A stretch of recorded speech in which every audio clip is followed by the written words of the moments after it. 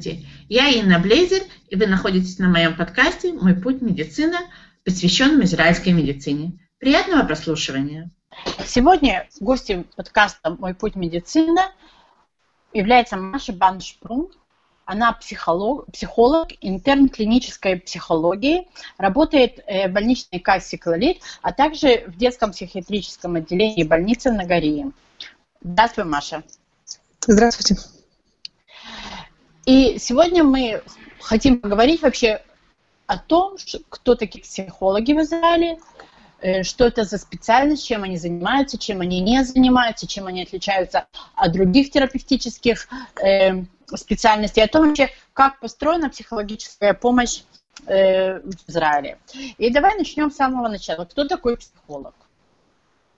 Очень хорошо. Мне кажется, это очень важный вопрос, который нужно прояснить с самого начала. Начнем с того, что психология в Израиле, для того, чтобы называться психологом в Израиле, нужна лицензия.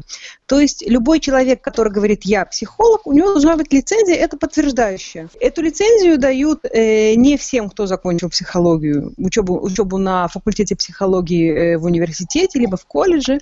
Для того, чтобы называться психологом в Израиле, нужно закончить первую степень по психологии, то есть это 3 года обучения на первой степени в колледже или в университете. После этого нужно поступить на вторую степень по психологии, закончить ее. И после того, как мы заканчиваем всю вторую степень полностью, можно пойти в Минздрав и получить свою лицензию психолога. То есть любой человек, который говорит «я психолог», он должен быть записан на сайте Минздрава как психолог. Поэтому, прежде всего, я хочу порекомендовать всем, кто имеет дело с психологами, хочет знать, настоящему психологу или нет, зайти на сайт Минздрава, зайти в реестр психологов, это Пинкаса психологи, в реестр психологов и поискать имя этого психолога. Если у него есть лицензия, он там будет. А если его нет лицензии, то надо подумать, стоит ли к этому психологу идти. Мне важно сказать, что те, кто закончил первую степень по психологии, они не являются психологами, они не могут работать по специальности, они обязательно должны поступить на вторую степень по психологии, и только после этого они могут называть себя психологами, но, заметьте, по специальности они еще тоже работать не могут. Для того, чтобы работать психологом в Израиле и принимать людей, я потом скажу пару слов о том, какие отрасли в психологии существуют. Для этого нужно мало того, что закончить первую степень психологии, вторую степень психологии. После того, как мы заканчиваем вторую степень психологии, надо делать интернатуру. Когда Инна меня представляла, она сказала, что я интерн клинической психологии, это совершенно верно. Я так называемая митмаха. Я делаю итмахут, интернатуру, как у врачей. То есть после того, как мы закончили вторую степень по психологии и сделали в это время стаж и практикум, мы должны отработать 4 года, то есть интернатура клинического психолога и любого другого психолога тоже продолжается 4 года. После того, как мы отрабатываем 4 года, мы, в общем-то, можем носить гордое имя клинического либо какого-то другого психолога. То есть после второй степени человек называется просто психологом без какой-то специализации. То есть обязательно нужно сделать специализацию. Это очень похоже на медицинское образование, на образование врачей. Да. То есть каких-то 10 лет, и у тебя специальность в руках. Ну да, мелочи, в общем-то. Я уже не говорю о том, что для того, чтобы поступить на вторую степень по психологии, это очень нетривиально, потому что на потоке, скажем, первой степени 250 человек, а на вторую степень возьмут, на клиническую возьмут, например, 6. И из этих 250 нужно выбрать 6, которых возьмут. Я хочу сказать пару слов о том, какие отрасли психологии существуют в Израиле. Они, кстати, немножко разные, например, в России, в Израиле и в Штатах они разные. После того, как человек заканчивает вторую степень по психологии, он может начать проходить интернатуру, чтобы в конце концов стать психологом-специалистом. Я, например, прохожу интернатуру по клинической психологии. Клиническая психология – это психология помощи людям. То есть я работаю с людьми, которые страдают от различных психологических проблем, начиная с каких-то, условно говоря, конечно, мелких, не знаю, какие там, человек все время с кем-то ссорится или не может удержаться на одной работе, и заканчивая тяжелыми психологическими состояниями, такими как шизофрения, аутизм, мания, депрессия и так далее. То есть мы работаем, клинический психолог в Израиле получает достаточное образование, чтобы работать и с тяжелой психиатрией, и с психиатрией средней тяжести, и с непсихиатрическими диагнозами в принципе. Именно поэтому, когда я делаю вот сейчас, я делаю последний, 4-й год своей клинической интернатуры, обязательно один из этих 4 лет мне надо провести в психиатрической больнице. Я обязана отработать год в психиатрической клинике для того, чтобы иметь представление, хотя бы для того, чтобы когда ко мне придет человек, чтобы я знала, что вот этого человека лучше бы в клинику направить или с психиатром посоветоваться. Это очень важно. Мы имеем представление и о тяжелой психиатрии тоже. Это клиническая психология. Есть детская клиническая психология, есть взрослая клиническая психология, подростковая. Вот. Чаще всего человек выбирает какую-то одну специализацию. Он работает либо с взрослыми, либо с детьми, но есть, которые работают и с теми, и с другими. Вот. Помимо клинической психологии, потому что чаще всего, когда мы говорим про психологию, мы сразу думаем вот о клинической психологии. Сидят 2 человека друг напротив друга и разговаривают. Важно сказать, что существуют и другие направления психологии. Например, существует так называемая школьная педагогическая психология. В любой школе Израиля, в любом детском саду Израиля, я имею в виду государственные сады, есть школьный педагогический психолог. Он не сидит все время постоянно в школе, но он там есть. Поэтому, если с ребенком есть какие-то проблемы, то можно назначить очередь к психологу, пойти и посоветоваться. Школьные же психологи не те, которые помогают со всем, что связано с трудностями обучения, с расстройствами внимания и концентрации. Они те, которые проводят психодидактическое тестирование. Это очень важно. Хочется, чтобы люди знали о такой опции, что эти люди есть. Вот. Они чаще всего работают в муниципалитетах, то есть муниципалитет их нанимает, и важно, чтобы можно было к ним обратиться при случае. Есть реабилитационные психологи. Психологи в России они чаще всего называются нейропсихологи. И реабилитационные психологи работают с людьми с травмами головы, работают с людьми после аварий, они работают с людьми, которым надо помощь при любого вида реабилитации. Они не очень распространены в Израиле, но сейчас их все больше и больше. Вот. Тоже достаточно новая область психологии – это медицинская психология. Это те психологи, которые работают при больницах, в отделении онкологии, в отделении искусственного оплодотворения, в отделении каких-то неврологических нарушений. И медицинские психологи помогают людям, которые, с одной стороны, страдают от каких-то физических болезней, а с другой стороны, разумеется, эти физические болезни сказываются и на психологическом состоянии человека. Поэтому очень важно сейчас все больше и больше есть понимание, что, в общем-то, тело и душа, они как-то идут вместе, поэтому нельзя заботиться лишь о физическом здоровье, как-то игнорировать здоровье, скажем так, психологическое. Вот. Есть еще психологи, которые занимаются профориентацией, которые занимаются подбором персонала. Это так называемая индустриальная психология и психология профессиональной ориентации. Вот. И заметьте, что все эти психологи должны после окончания 2-й степени сделать 4-годичную интернатуру. После окончания 4-годичной интернатуры, вот у меня она заканчивается через 4 месяца, и есть экзамен, который надо сдать. Вот. И после того, как мы сдаем экзамен, мы можем носить, как я сказала, звание клинического, медицинского, реабилитационного либо школьного психолога. Важно сказать, что что мы делаем в это время, эти 4 года, в общем-то, мы работаем психологами. Я делала свою интернатуру в больничной кассе «Клалит», я осталась там работать. Мы работаем психологами, совершенно обычными психологами, но мы работаем под очень строгой супервизией. В психологии очень важно понятие супервизии. То есть мы работаем вроде бы как самостоятельно, но с другой стороны есть люди, которые все время за нами смотрят, которые все время смотрят, что все хорошо, что все в порядке, что мы все правильно делаем. То есть я отчитываюсь по каждому клиническому случаю, по каждому случаю клинической диагностики. Эти мои супервайзеры меня оценивают и говорят, в конце концов, готова я идти на экзамен, или мне стоит еще поработать немного под присмотром более, так скажем так, старших товарищей. И когда я уже заканчиваю интернатуру и сдаю экзамен, я могу работать без супервизии. Вы совершенно правильно сказали, что это, в общем-то, достаточно долгий путь, и это правда. Это действительно долгий путь. Вот ты сама описала такую картинку, которая чаще всего возникает у человека, когда он слышит слово психолог, да? Это такая кушетка, кресло, двое сидят и разговаривают, что, как ты объяснила, это один из них – это клинический психолог. Но на самом деле существует множество других терапевтов, которые тоже могут сидеть в этом кресле и при этом не являться психологами.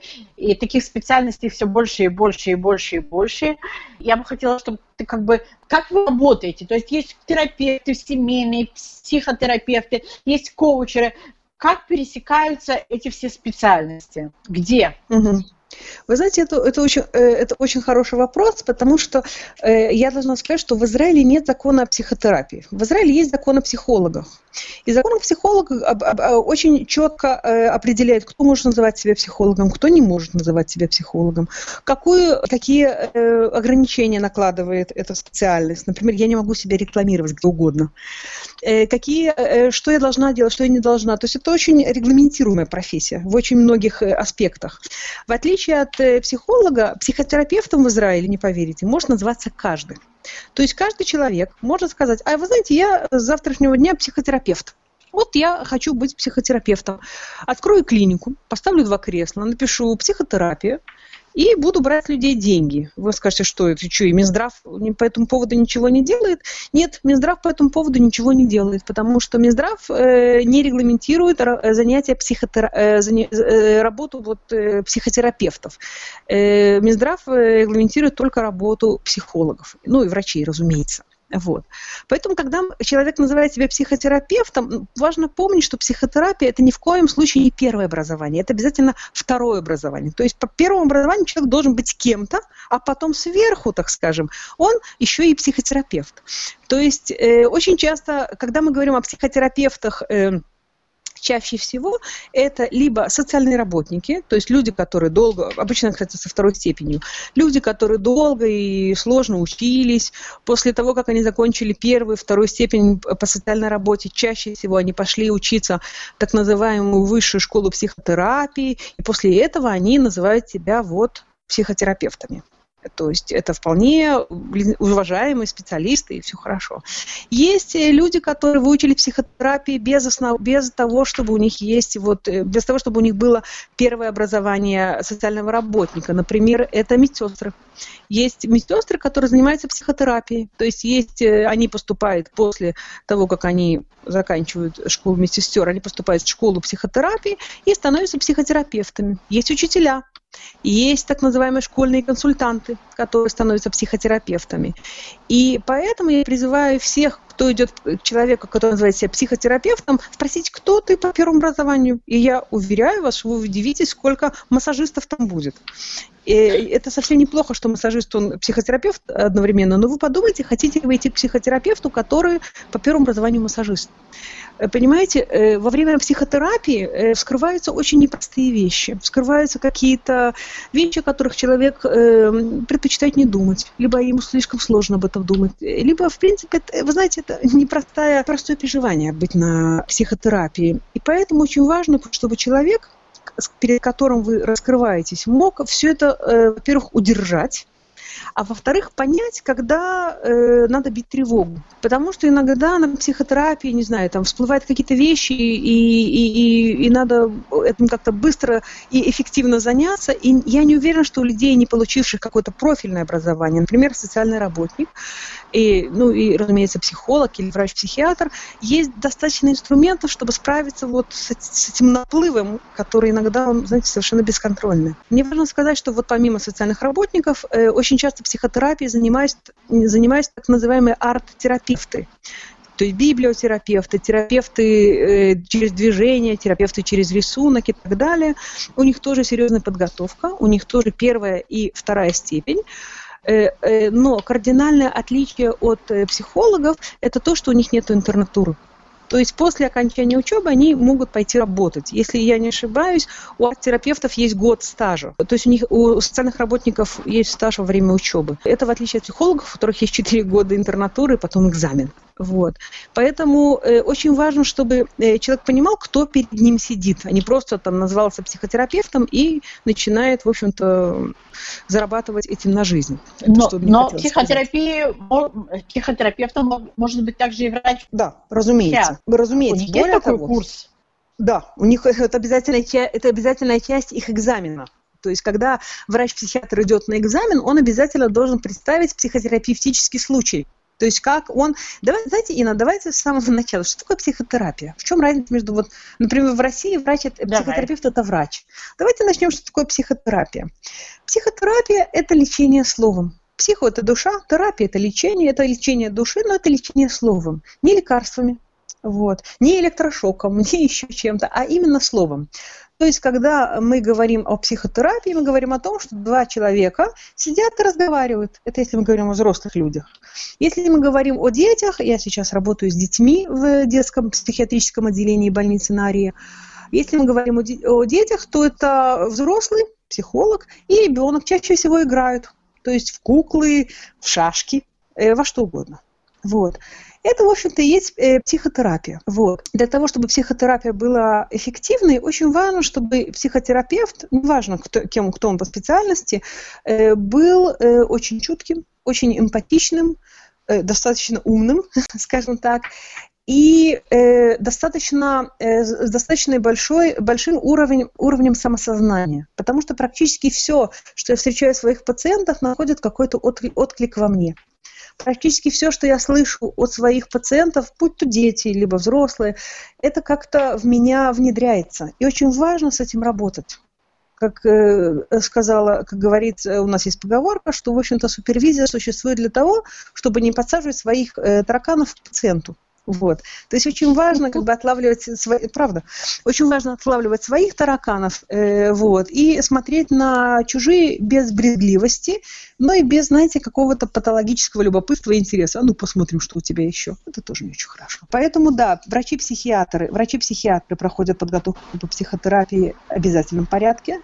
Клинические психологи, мы в общем-то, учимся психотерапии, в конце концов, все эти 4 года. Социальные работники, если они хотят, они могут равно как и арт-терапевты, они могут закончить специальную школу психотерапии и тоже заниматься психотерапией. В Израиле есть, несмотря на то, что профессия нелицензируемая, в Израиле есть так называемый профсоюз психотерапевтов, и если ты заканчиваешь признанную школу, то есть хорошую школу психотерапии, ты можешь туда записаться и работать психотерапевтом под эгидой больничной кассы.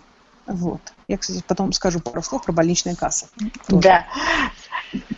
И сейчас мы с тобой определили, чем занимается психолог. А чем психолог не занимается? Когда психолог знает, что до сих пор дальше он должен послать, не знаю, что сделать, послать к врачу, обратиться куда-то за помощью и так далее и тому подобное.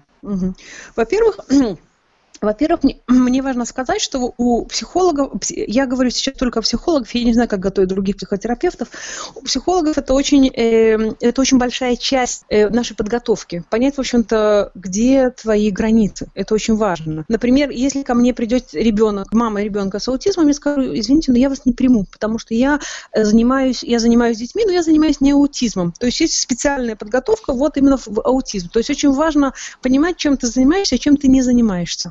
И, например, есть специальная подготовка в области расстройства пищевого поведения. Это отдельная специализация, подспециализация, скажем так. То есть очень важно понимать, чем ты занимаешься, чем ты не занимаешься. Начнем с этого. И, кстати, закон о психологах это очень явно указывает. Там явно сказано, что психолог может заниматься только тем, что он хорошо знает и получил соответствующее формальное образование. То есть это все написано. То есть я не буду заниматься людьми после инсульта. Это не моя специализация. Равно как я не буду заниматься школьными конфликтами. Это тоже не моя специализация. Это первое. Второй вопрос, который мы всегда спрашиваем, когда человек приходит в частную клинику: буду я им заниматься здесь, либо я пошлю его в больничную кассу. Потому что далеко не все могут получать психотерапию в частной клинике. Если я вижу, что человек достаточно у него зыбкая психика, шаткая немножко, я вижу, что я боюсь, что с ним что-то может случиться. У него, например, есть суицидальная угроза, я все время боюсь, что он покончит с собой. Я скажу: послушайте, я вас принять не могу. Давайте вы пойдете в больничную кассу, и вас там примет и психиатр, и психолог, и все будет там. То есть есть какие-то случаи, которые мы изначально не принимаем в частной практике. Вот. Равно как хирург не будет у тебя на коленке вырезать аппендицит, хотя он, в принципе, это умеет делать. Вот. Аппендицит вырезают в больнице. Не о чем говорить. Точно так же и мы знаем, что есть какие-то вещи, которыми надо заниматься в определенных местах, например, больничная касса или какие-то поликлиники при больнице. Вот. А в-третьих, как я и говорила, очень важно определять какие-то признаки, скажем так, большой психопатологии. То есть, когда я вижу, что вроде как все хорошо, а тут есть какие-то звоночки, очень важно, чтобы я научилась эти звоночки слышать. В общем-то, меня поэтому 4 года и учат, чтобы эти звоночки расслышать вовремя и принять какие-то меры. Например, в самых крайних случаях даже обратиться к областному психиатру и попросить, чтобы человека взяли на проверку в психиатрическую больницу, если я вдруг внезапно думаю, что он может быть опасен для себя или для других. Вот. То есть это все очень важно, что, понимать, где проходят твои границы. Ты уже затронула часть, как структурирована психологическая помощь в Израиле. То есть мы вообще уже знаем, что есть психологи в больницах, есть психологи частные, есть психологи при больничных кассах, часть из них дают помощь бесплатно. Как вообще структурирована вся психологическая помощь? Это очень хороший вопрос. Мне важно сказать, что я сейчас буду говорить о клинической психологии, потому что, например, школьная психология устроена совершенно по-другому. Они находятся как я сказала, при муниципалитетах и так далее. Я сейчас говорю в основном о клинической психологии. В 2013 году в Израиле была принята реформа о душевном здоровье, о бесплатной психиатрической помощи населению. Эту реформу ждали лет 20, и никто не знал, это хорошо или плохо, и в конце концов ее приняли в июле, если не ошибаюсь. Ее приняли, и с тех пор она работает. Вы знаете, я вообще внезапно не думаю в 2013 или в 2015, пару лет назад. Пару лет назад была принята реформа о психическом здоровье населения. В чем заключается суть этой реформы? Суть этой реформы заключается в следующем. Психологическая помощь населению должна оказываться в рамках больничной кассы, равно как и вся остальная помощь, связанная со здоровьем. То есть, если у нас болит спина, мы ходим на физиотерапию в больничную кассу, не в частную в основном. Точно так же человек должен пойти к психологу, если ему нужен психолог. И эта реформа обязала все больничные кассы предоставлять психологическую помощь бесплатно всем желающим. Если вы думаете, что в июле нахлынула куча народа, вы совершенно правы. То есть все-таки это в 2015 году было, кажется. В июле 2015 года больничную кассу, я работала тогда в Клалит, осадили 1000 человек, которые говорили, мне же полагается психологическая помощь. И поэтому и в Клалит, и в других больничных кассах начался такой очень активный набор психологов и психотерапевтов, социальных работников, которые записаны, я напоминаю, в этот профсоюз психотерапевтов, то есть таких лицензированные психотерапевты. И есть психологи в больничных кассах. Я такой психолог в больничной кассе в Клалит, в Хайфе. Я принимаю бесплатно. То есть член больничной кассы, который ходит ко мне, он не платит ничего вообще за встречу. То есть если он ходит параллельно еще к психиатру, он платит 24 шекеля в квартал. А так встреча со мной ему ничего не стоит. С одной стороны, это же вроде как очень хорошо, то есть всем полагается и все получают бесплатно. С другой стороны, не стоит ли говорить о том, что психологов на всех не хватает? Особенно психологов на русском языке. Их действительно мало. То есть я знаю несколько психологов на русском языке клинических, но их немного. Поэтому чаще всего приходится достаточно долго ждать. Я не могу сказать, сколько именно ждать, но надо ждать. То есть человек получает направление на психотерапию от психиатра либо от семейного врача, приходит к нам в поликлинику на какую-то ознакомительную встречу, а потом пару месяцев как минимум ждет, пока его пригласят на психотерапию и получает бесплатно психотерапию. Полгода, год, совершенно бесплатно. Иногда даже больше. Это один вариант. Когда больничные кассы поняли, что они, в общем-то, не справляются с наплывом всех желающих, они начали нанимать, скажем так, субподрядчиков. То есть теперь можно получать психологическую помощь через больничную кассу в различных организациях, которые работают с этой больничной кассой. Одна из, наверное, самых известных – это АМХА. АМХА – это организация помощи выжившим в катастрофе, там есть множество психологов. Выживших в катастрофе, как все уже знают, к сожалению, не так много, а психологи там есть, и поэтому они очень часто работают с больничными кассами, например, в Склалит, в Леумит. Туда, в общем-то, Клалит или Леумит направляет своих пациентов, чтобы получали бесплатно психологическую помощь там. Но там тоже есть очередь. Вот. Наряду с этим есть так называемые психологи, которые оказывают психологические услуги через кассу по субсидированной цене. Вот. Эти психологи, их тоже не так много, то есть в Хайфе их, наверное, штук 15, я сама из Хайфа, поэтому я знаю. Это психологи и социальные работники, около каждого написано, это психолог или это социальный работник. Вот. Они принимают людей, если я не ошибаюсь, за 150 шекелей за встречу. Это субсидированная цена, потому что средняя цена за встречу с психологом около 300 шекелей.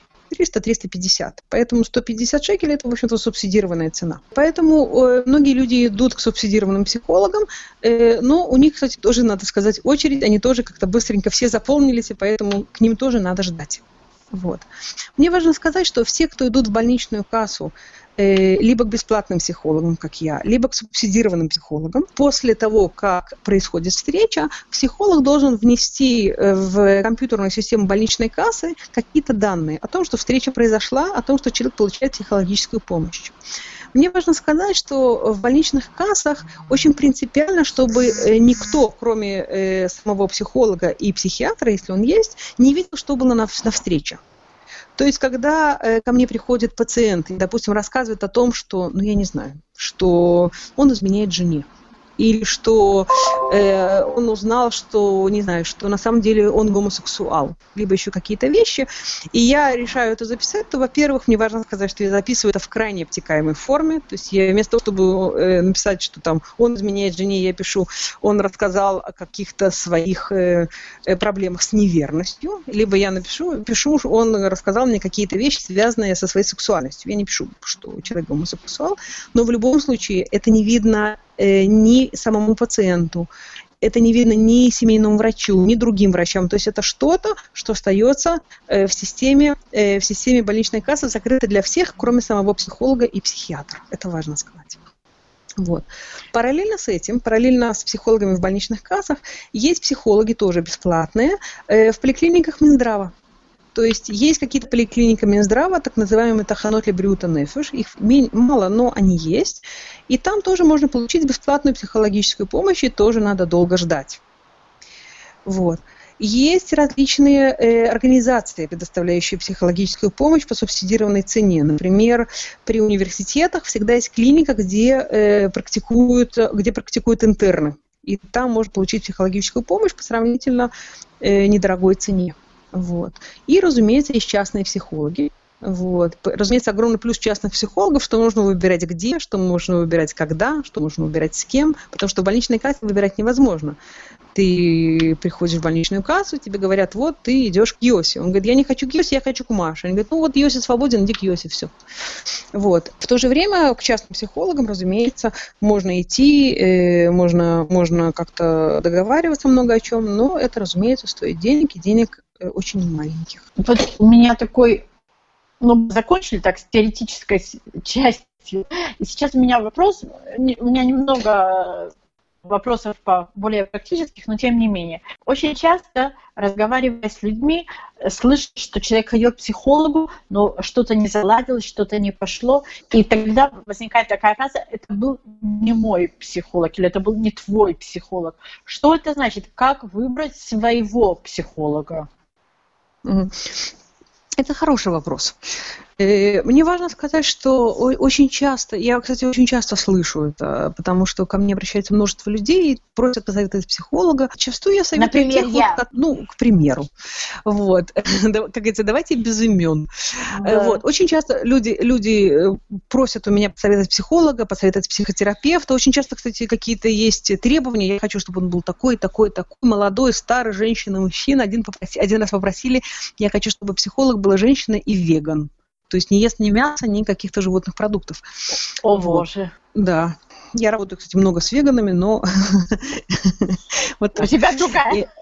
У меня, я как-то совсем не веган. Вот. И зачастую я советую, и часто я слышу хорошие отзывы, и часто говорят, мне вот знаете, ну никак, вот мне не пошло. Вот. И, во-первых, мне это кажется совершенно нормальным, потому что, вы знаете, как мне кажется, хорошая психотерапия – это прежде всего человеческий контакт. То есть очень важно, чтобы был профессионализм, очень важно, чтобы человек был достаточно профессионален и подготовлен, но очень часто это должна быть еще какая-то то, что называется химия.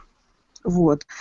Вместе с этим я очень-очень не рекомендую говорить, что это не мой человек, меньше, чем хотя бы через 5 встреч. То есть, как мне кажется, обязательно нужно пойти на несколько встреч, хотя бы 5. Понять, вот насколько этот психолог, он для тебя подходит или не подходит. Потому что психологи, например, очень часто люди считают, что психолог начнет давать кучу советов. И говорят, это не мой психолог, он мне советов не дает.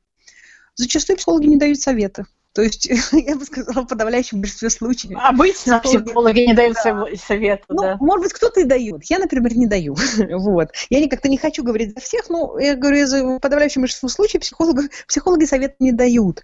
И поэтому очень важно как-то сверить ожидания. Чего я ожидаю от психотерапии, чего человек ожидает от психотерапии. Например, очень часто, это, кстати, очень связано с детьми, когда приводят ребенка на психотерапию, говорят, знаете, такое ощущение, что он машину в гараж заводит и говорит, почините мне ее.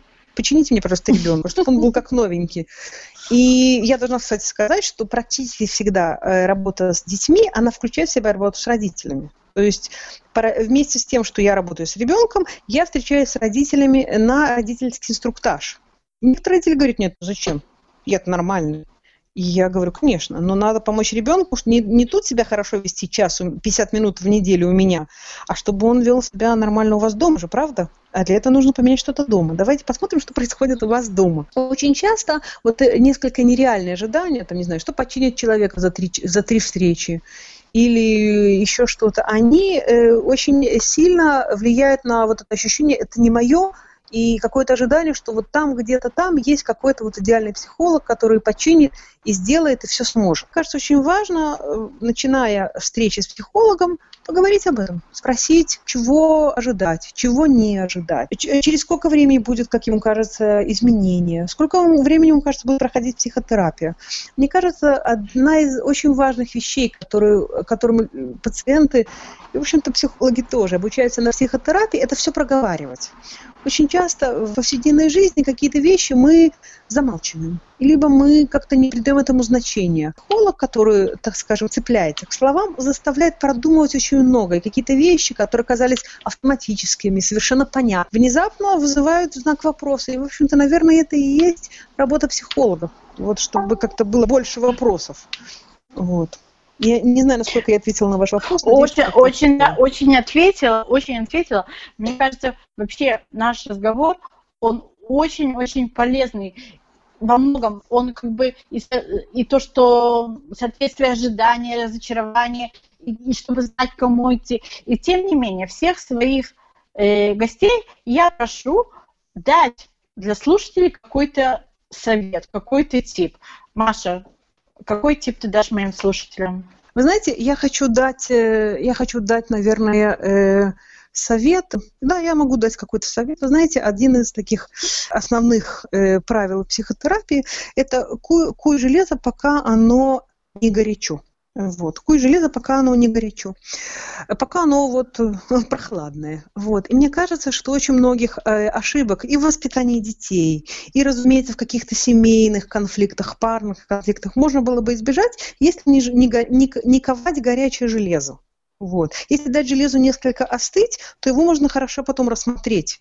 Горячее железо, оно, знаете, ослепляет и светит белым светом, и вообще ничего не видно. Вот. И поэтому, если слушатели могут иногда как-то отойти на пару шагов назад, выдохнуть несколько раз и подумать о том, что, в общем-то, можно к этому вернуться завтра, не обязательно все это вот делать прямо сейчас, мне кажется, множество конфликтов можно было бы избежать, и множество психологических проблем тоже.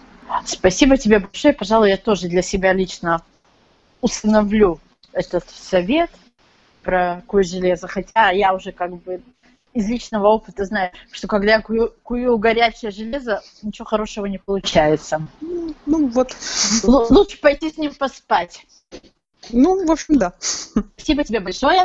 Еще раз праздником и тебя, и всех. Спасибо. Все, спасибо, с праздником всех. Маша. Хорошо, до свидания.